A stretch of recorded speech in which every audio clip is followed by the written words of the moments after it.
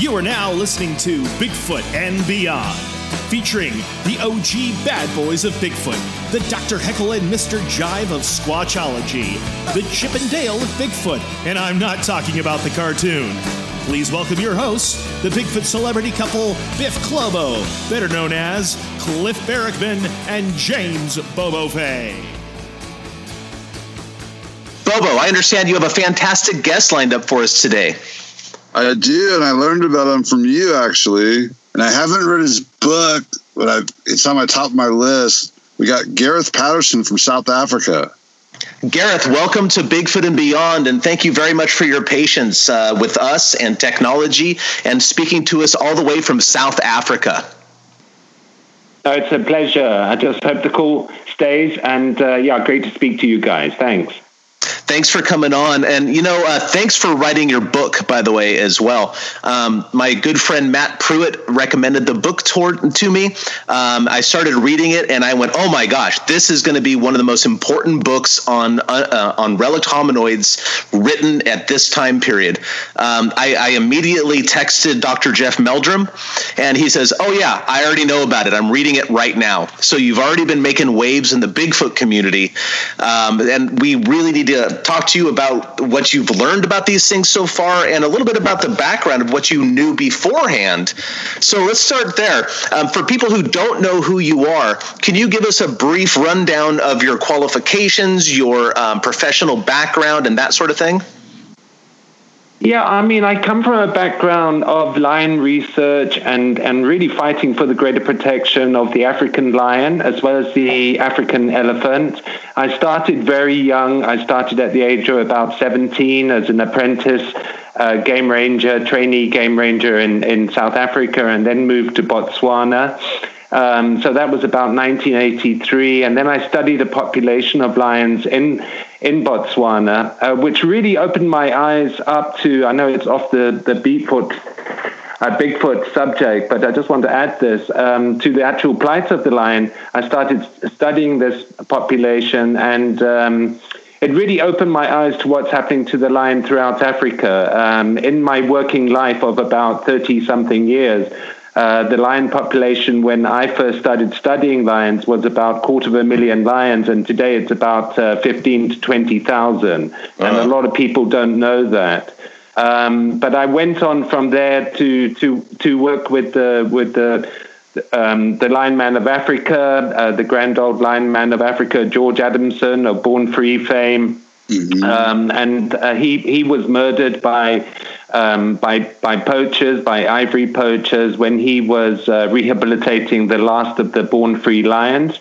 And after his murder, I rescued his last 3 lions and moved them from Kenya to Botswana, where I'd studied lions, and living as a human member of a lion's pride, I rehabilitated them back into the wilds, which was successful. The females had cubs, and I'd like to think the bloodline of those famous lions is still going today. And in that period, I've written 12 books. The majority, I think 12 books, the majority of them have been about lions, and the last two, I've written 2 about elephants, The Secret Elephants in 2009, and then this new one, Beyond the Secret Elephants, which came out in January this year. And during that time, you must have just been astounded to stumble across a Sasquatch-like creature out in the woods. Were you even aware that these things may have been in Africa anywhere, let alone South Africa, before you stumbled upon one? That's a really great question. I've never thought about it that way. We've known of creatures such as what they called historically in East Africa the Agogwi. Reports are very scant in southern Africa. But basically what happened was that I came down to Knysna, where I'm speaking to you now, on the edge of the Knysna forest, which is a Afro-montane forest system of about 600 square kilometers, surrounded by a massive wilderness area of what we call fynbos vegetation. I came down here in 99 by default more than anything else. I was setting up natural habitat sanctuary for 3 lions that I'd saved from the notorious, infamous canned lion industry in South Africa, where lions have been bred to be shot by hunters. We rescued these lions, and I was basically setting up this sanctuary not far away from Knysna, and I decided to visit the area with my girlfriend at the time. And while staying in a hotel manager told us a very strange story as we were about to venture into the forest for the first time. In short, he was telling me that some German guests of his had gone into the forest, asked him for directions into the forest, as we had asked him, and he next saw them in the afternoon in the bar of the hotel, and they're looking very shocked. He asked them what was wrong, and they said no, things are not all right. We went into the forest and we saw these 3 human-like figures running across the road in front of us. The hotel manager immediately said, "No, what you saw was baboons." And at that stage, they got quite angry with him. They said, "Look, we're well-traveled, well-educated people. We certainly know what baboons are." And these were not baboons. And the hotel manager, recounted this story to me as I was about to go into the forest. And at that stage, as I went into the forest, my mind was still, yes, perhaps what they had seen was baboons, because we know that baboons will stand upright for a short period of time to look further away or whatever. But I never imagined what would come after that. 2 years later, when I first came down to research into the most southerly elephants in the world that live here, the amazing Knysna elephants. And so you were out actually doing elephant research, and then your first encounter actually was a sighting. Is that correct, if I remember correctly from the book? Yeah, what happened was that stories, as I started to research into the elephants, stories by default started drifting towards me. A forestry botanist asked me one day that, during your research, Gareth, have you ever come across an upright hominoid being in the forest? And I said to him, no. I said, why do you ask? And he says, no, because on 2 separate occasions, our forestry workers have reported seeing such a being. And other stories drifted in. And it was about a year later, after I'd been here, it was in 2002, with the last thing on my mind, an upright relic hominoid being around. I was in a remote area. It was a clear day, a Sunday. I'd done my research. I was heading back to my vehicle, and I had a feeling that I was being watched, that feeling that you get. And I turned to my left, and I saw this figure of about 5'3", just peeping curiously behind a pine tree. And my bush training, instinct, whatever, just told me keep the being in sight as long as you can. Just keep on walking. Don't stop, because that can be seen as a threat. And I kept on walking for about, I don't know, maybe about a kilometer. And then after that, to be absolutely honest, I just slumped to the ground in total shock with what I'd seen. Can you describe any details about what you could observe from the distance that you saw this thing from? It was to my left, and distance, I would say about 50 to 75 meters or so, approximately, if I remember correctly. About 5'3", certainly an aura, an air of curiosity, and it was just peeking with its head and part of a shoulder from the left-hand side of the tree. And for some strange feeling, in sort of quick hindsight at the time, at the day, I sensed it was female for some reason. Okay. What color was it? Like a brown or a black or a red, or how would you describe the color?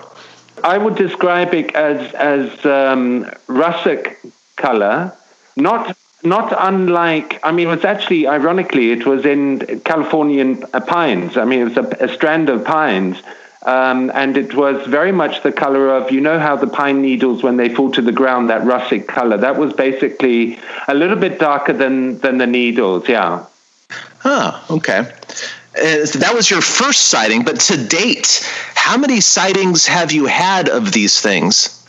Okay, this has been, the Elephant Project and all the other work I've been doing down here, it's been a long period of time, so it's coming up close to 20 years now. And in that time, I've had 4 clear sightings and 2 very brief sightings. The most astonishing sighting was actually the 4th sighting, because when my book, The Secret Elephants, came out, a lot of people contacted me wanting to go into the forest with me. And I started this little mini expedition thing called the Secret Elephants Forest Experience. And I take small groups of people into the forest and to the wilderness areas, and finishing off one of those trips with a group, quite a large group for me, because I normally only take about 2 or 3 people. I was with about 6 people, and they had all read The Secret Elephants, and we were looking down this steep gorge at a beautiful pool of water, quite a few hundred feet below us. And the one woman was looking with binoculars, and then suddenly she said to us all, she said to me, "What is that, Gareth? What is that?" This was 2017. And I looked down, and not in the shock of the first sight. I looked down and I saw what looked like approximately, I'd say, 6.5, 7 foot Otang walking 3/4 of the way, 3/4 body angle away from us. And I replied to them. I said to them, I said to the people, "You've read The Secret Elephants. Do you remember?" Because I mentioned very briefly in that book about the Otang, not much about the Otang in that earlier book. And they nodded, and I said, "Well, that's got to be what it is." And then it was quite interesting for me, because I then saw the shock that they experienced, which mirrored my experience all those years ago in 2002. And we drove for half an hour back to our destination. And in that period, no one spoke. They were totally silenced by shock of what they had seen. That's just so fascinating. The parallels between what you're describing, not only in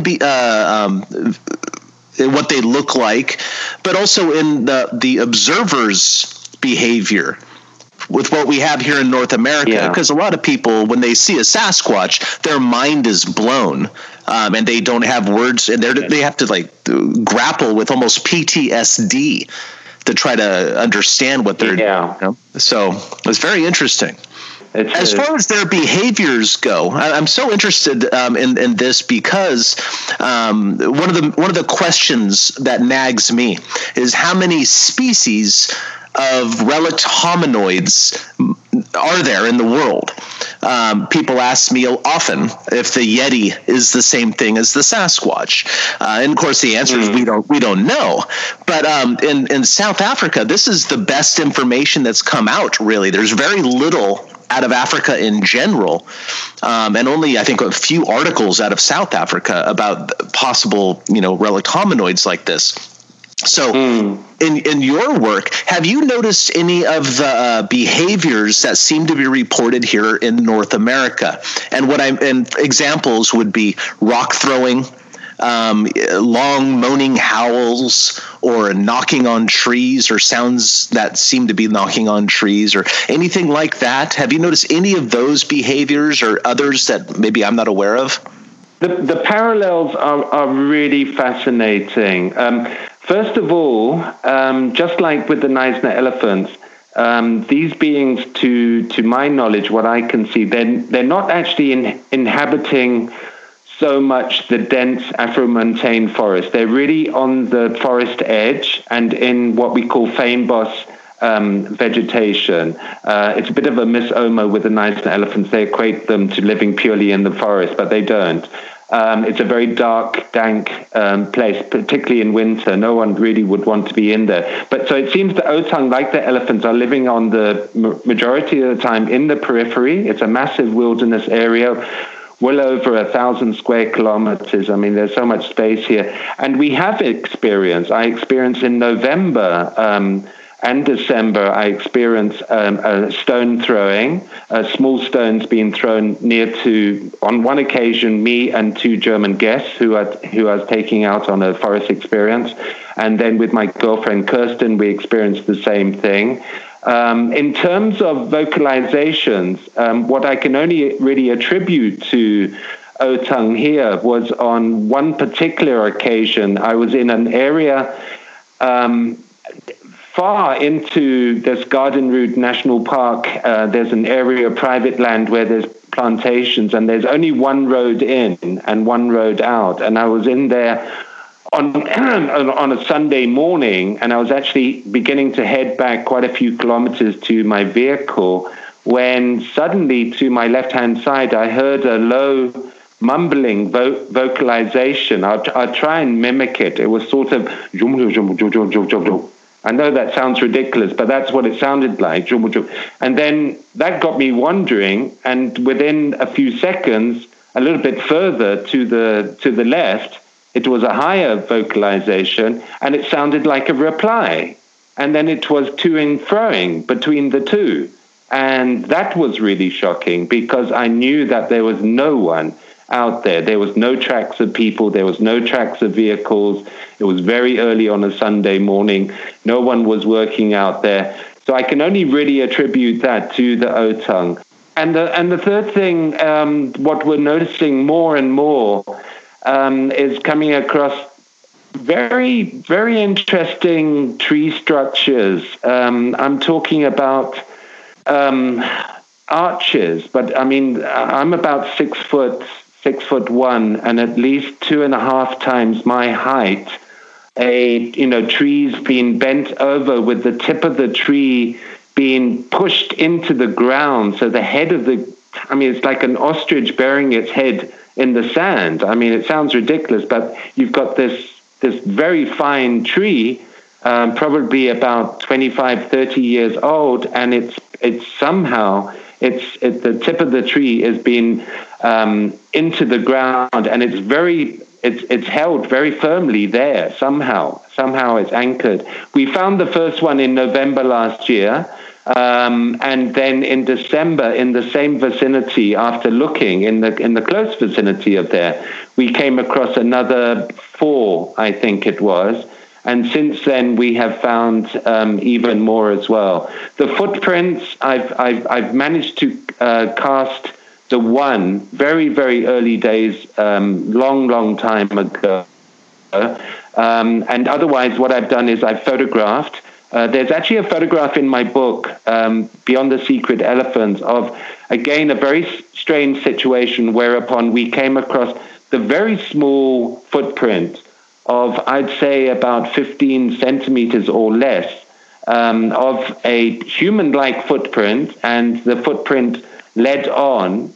And if you do that calculation, that 6.67 mean data calculation of people's foot size to height and age, if it was a person, it would mean that it would be a child of about 3 to 4 years old. And there's certainly no child of 3 to 4 years old walking around here barefoot in the middle of nowhere. So that really was a surprise as well in terms of footprints. So footprints, yes, we do. But the substrate, I must admit, the substrate here is not great for footprints, because in the forest itself, or forest edge, you've got the leaf litter, and outside in the fynbos, it's quite stony. Even finding the clear footprints of the elephants, believe it or not, is very, very difficult here.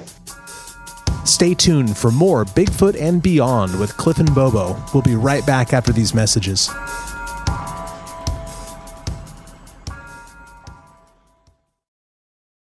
Yeah, I mean, Cliff, you had a look at that footprint, and you thought it looked quite interesting.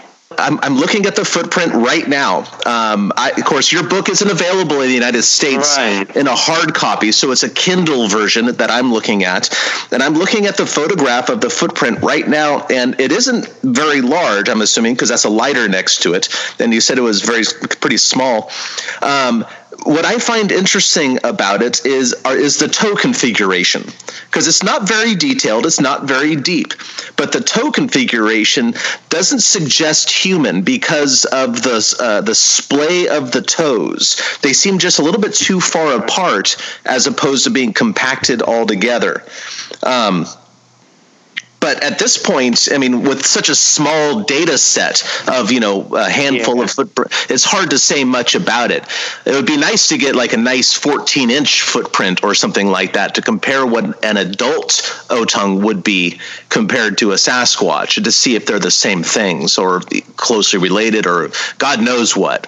That's what I'm going to be doing. I've taken some more photographs over the years, and perhaps at some time I can actually send them over to you, Cliff, because I mean that's your skill side rather than mine. I'd like to send them over to you for you to actually have a look to see what you think.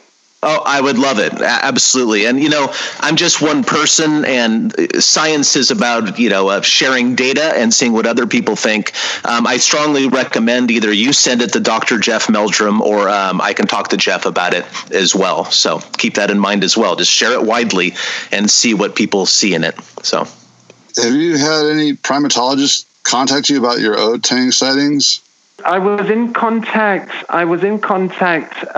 when I was writing The Secret Elephants. I was in contact with a very world-renowned paleontologist, South African, Zimbabwean paleontologist called Dr. Bob Rain in Johannesburg, who Stokefontein Caves and the Cradle of Mankind. I had contacted him because a skull of a primate had been found, and we couldn't work out what this primate was. And I got in contact with Professor Brain, and it was only during our conversations that he started telling me that for years he himself had been investigating into potential sightings of what we know of down here as the Otang. So he had a professional interest in that. And I always remember him saying to me, he's a very highly esteemed paleontologist, and he said to me one day, Gareth,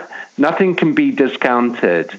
And that meant a lot to me, hearing it from such a figure as himself. Apart from years ago, I was in contact with, I believe, colleagues of you and Bobo, actually, Jeremy Holden and Debbie Martia in Sumatra with the Otang. We were communicating back in about 15 years ago. But in recent times, my colleague Ian Redmond and then Professor Meldrum. Well, all of the above are fantastic. I'm glad that you're not working in isolation. It just blows my mind that here you are, a respected naturalist. I'm just really shocked that you're not getting a bunch of anthropologists and primatologists contacting you about this. Yeah, I haven't heard from anyone that I didn't know, I must admit. But what has been very intriguing is since the book has come out, a number of people have come forward and contacted me with their own local sightings in this area. Sightings that I had one lady, for example, from Cape Town, which is about 6 hours away from here. She's well into her 80s today, and she contacted me after reading the book, and she recounted a sighting she had with her parents about 65 years ago, and she had kept quiet about this sighting for over 60-something years. And so people are contacting me because I think they can see through the book that they can get some kind of validation. And they know they're not going crazy, and the bulk of the sightings that I recount in the book, they're all sorts of people. They're local people, they're indigenous people. One thing I must add is that the forest people, there's a small population of indigenous people here who have lived for decades in the forest, and to them, like this a friend of mine, Mrs. Jourdan, who was probably the last of her generation of of what you could call the First Nation people of Southern Africa, the San or the Bushmen. To her and her family, the Otang was interesting, but no more really interesting than the elusive elephants or the bushbucks or the bush pig or whatever. That they're just another form of life that live in the vicinity of the forest and outside the forest. And it's certainly nothing in the way of myths and legends. I mean, they would describe it as very much a flesh and blood animal, and they describe it in a very matter-of-fact way. So they don't give it any kind of like humanistic qualities, like how Native American tribes look at Bigfoot as another tribe of just wild human beings. They just see it as an animal. No, they see it as from the people that I speak to here, they see it as something that is very much human-like. It's a human-like. When I say they don't see it any different to the other animals, I mean that it's everything in the same category in terms of inhabiting the forest and everything, and that they see them as a human-like being. Let's put it that way. Here, like Bigfoot researchers, we've learned, like, you look back what the natives always said. They know what they're eating already. Like, they already know their like family lifestyle kind of groupings. Have you researched enough to find out like what their diet is, what their family like social structure is, and that sort of thing? Absolutely, that's a great question, because that's basically where I'm at the moment. I mean, the book was really to let people know that these beings, they do exist here, and the next stage of the research is to look into their ecology, to look into aspects of behavior, very much as I studied these elusive elephants. So I'm going about it the same way, by trying to find out, what is their diet, what is their range, what is the groupings, that sort of stuff. Obviously, a hell of a lot of work to be done. But I figured that, what could be a bit of a giveaway in terms of a pointer of their movements and all the rest of it is we have another primate omnivore here, fairly large one, which is the Chakma baboon, which is an omnivore living within the range of the Otang. And both being omnivores and the diet of these baboons being fairly well known, I think I will get pointers in terms of what the Otang must be eating. And I find that fascinating, because you've got troops of about 40 to 45 baboons here. Their ranges in this part of South Africa is fairly small, only about 10 square kilometers. Research has shown that these troops probably only move about 4 to 5 kilometers a day, and that is sustaining them. So that really raises a lot of questions, interesting questions about the range size and the diet of the Otang here. Well, yeah, there seems a troop of 40 baboons. That must take a lot of calories to keep moving. And then when I think of, the elephants that live in the area, this must be just an astonishingly rich area for food resources. So to those ends, have you come to any early conclusions, or at least hypotheses, about what the Otangs are eating? No, it's really, really early days. I mean, I'm getting sort of indications that they are pulling off bark, and they might be going for the larvae of beetles.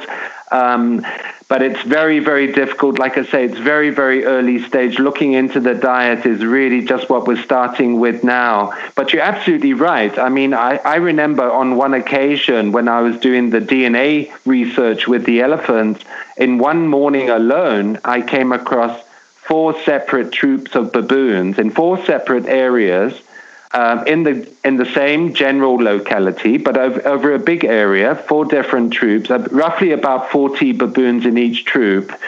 So close on, coming up to, 200 individuals in one locality, big locality, but still it illustrates what you've just said, that there is obviously the nutritional foods there to sustain a lot of beings out there. Absolutely. Stay tuned for more Bigfoot and Beyond with Cliff and Bobo. We'll be right back after these messages.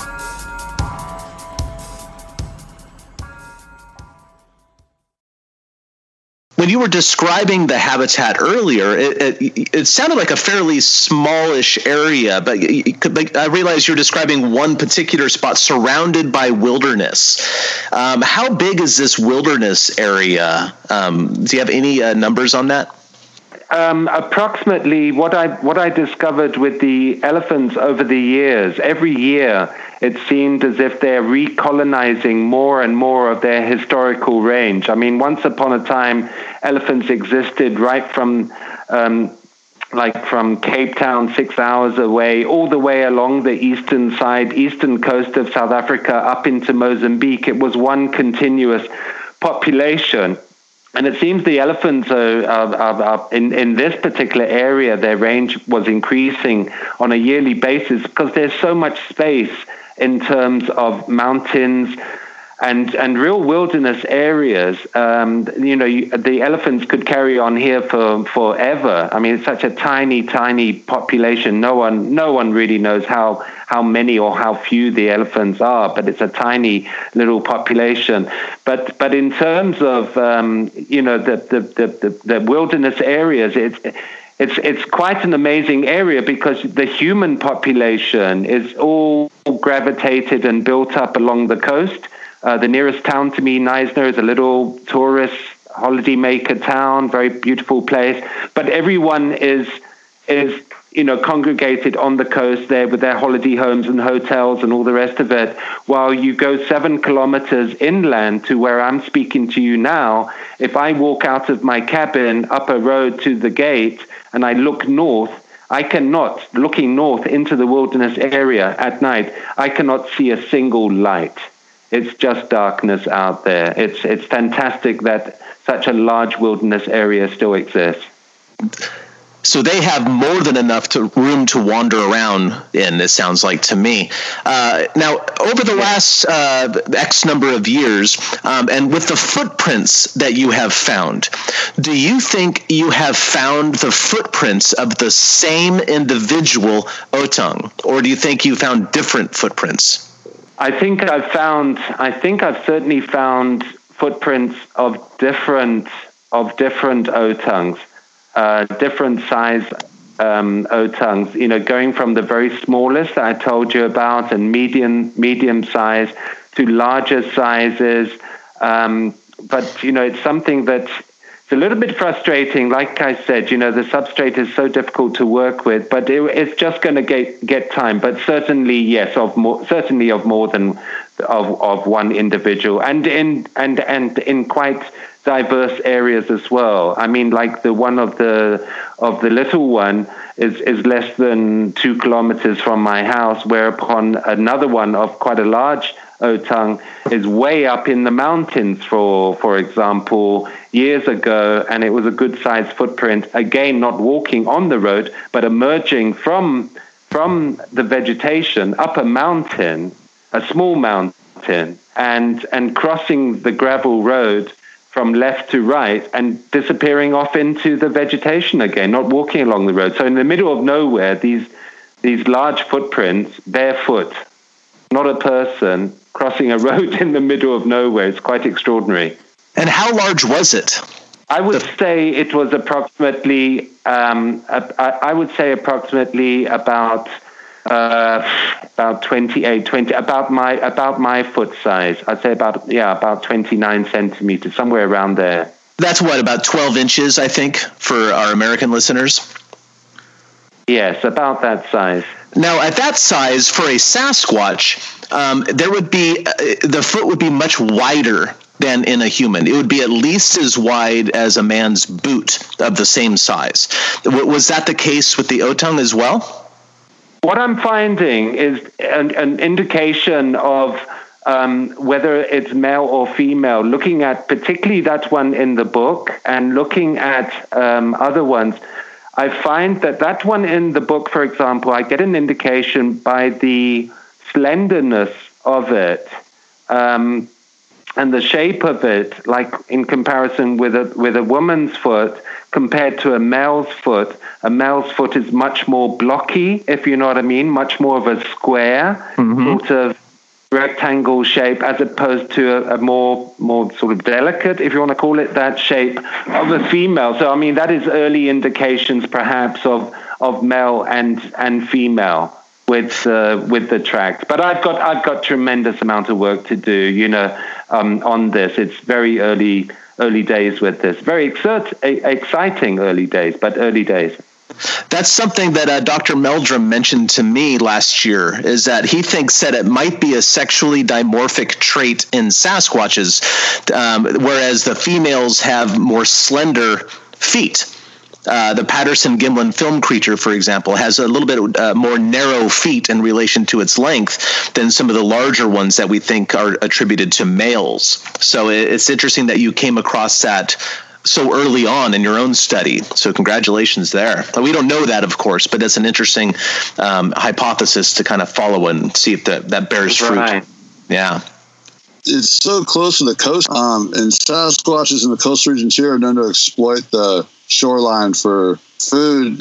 Have you heard any of the natives or any reports of them coming from the ocean, or then going down there picking up stuff on the beaches and rocks? It's very interesting because some fantastic archaeological work has been taken place along this coastline for the last few years, and actually imprints of what was presumed to be Homo sapien, dating back about 200,000 years, were found. These imprints on fossilized dunes here, and it raised an interesting question, because as we know, with the relative recent discovery of Homo naledi here in Cradle of Mankind, was also coexisting with Homo sapiens in this part of the world around about that same time frame, and that their feet,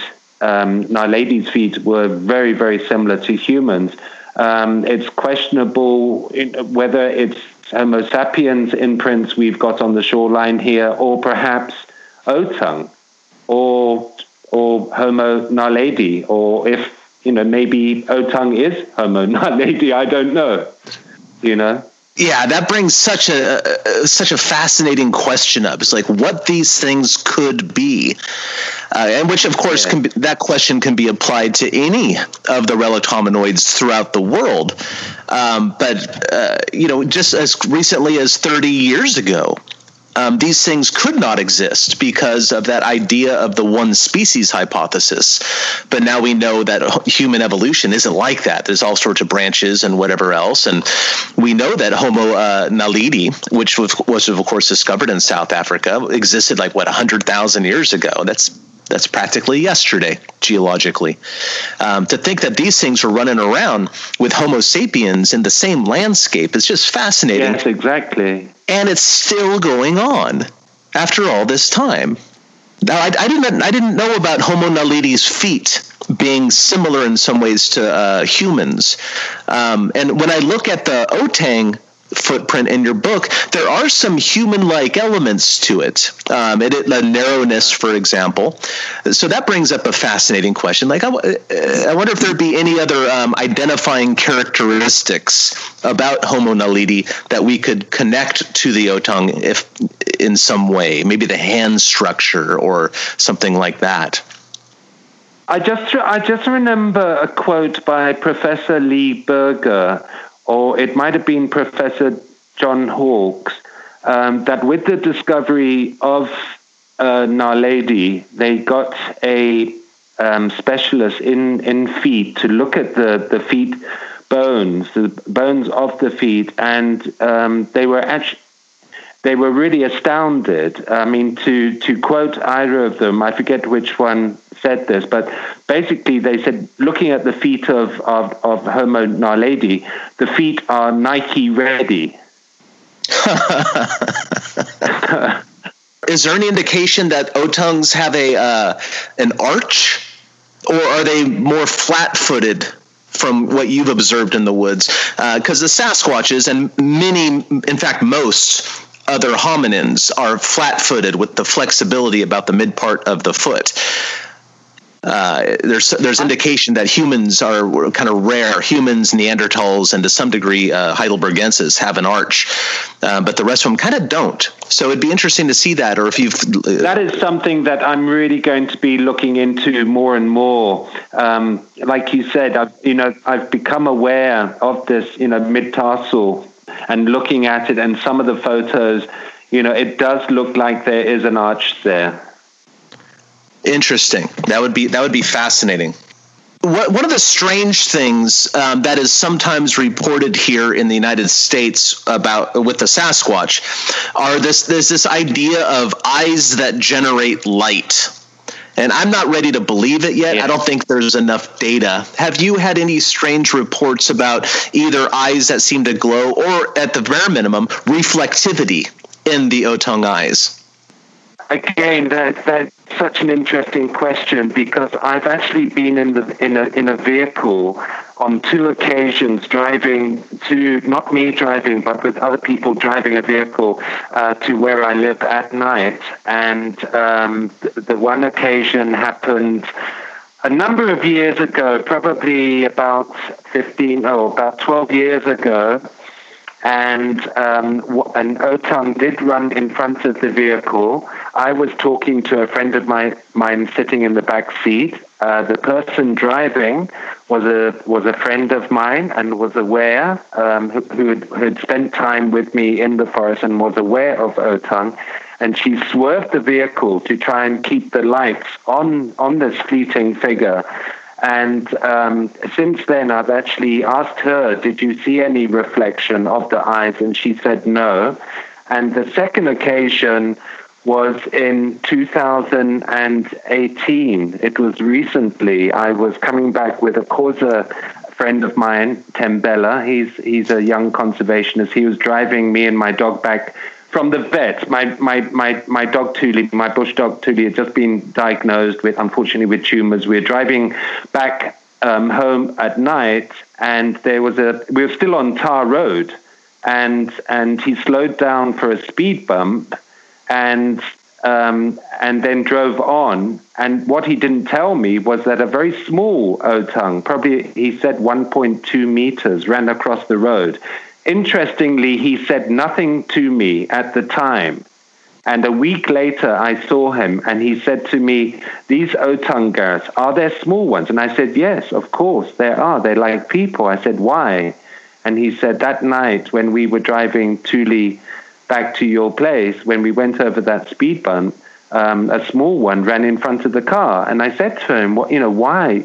I had told him about Otang. He works as part of alien tree eradication here with the national parks, and so he knew about the existence of Otang.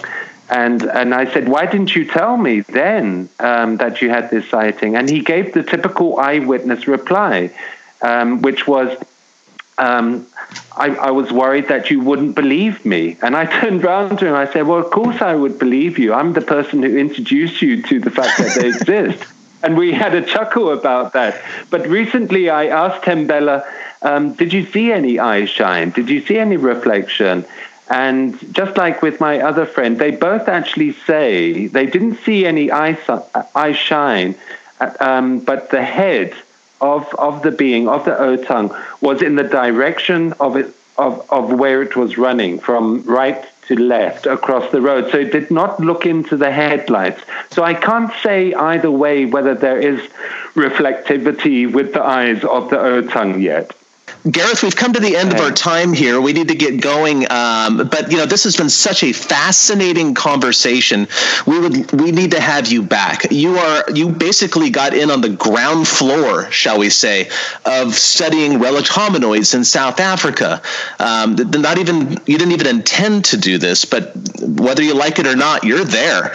And I can't imagine you not liking it, but this has been a fascinating conversation. We would love to have you back in a couple months, if just to check up on what you've been learning with the sheer number of sightings that are going on. Like, to see 4 in 20 years, that may not seem like a lot to you, but I've been doing Bigfoot stuff for 25 years, and I might have seen one Bigfoot. So you're doing great. Great. No, I'd love to be back on the show. That'd be fantastic. Thank you very much for the invitation.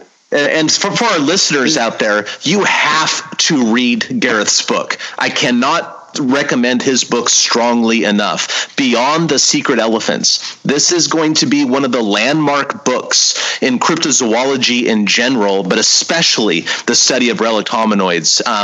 In America, as far as I'm aware, it is not available in print. You have to get the digital version of it. I bought mine through Amazon on Kindle, and I don't get any money for this. I'm doing this because I think it's an important public service announcement to the Bigfoot community. You have to read his book. You will not be disappointed. Great. Thanks very much.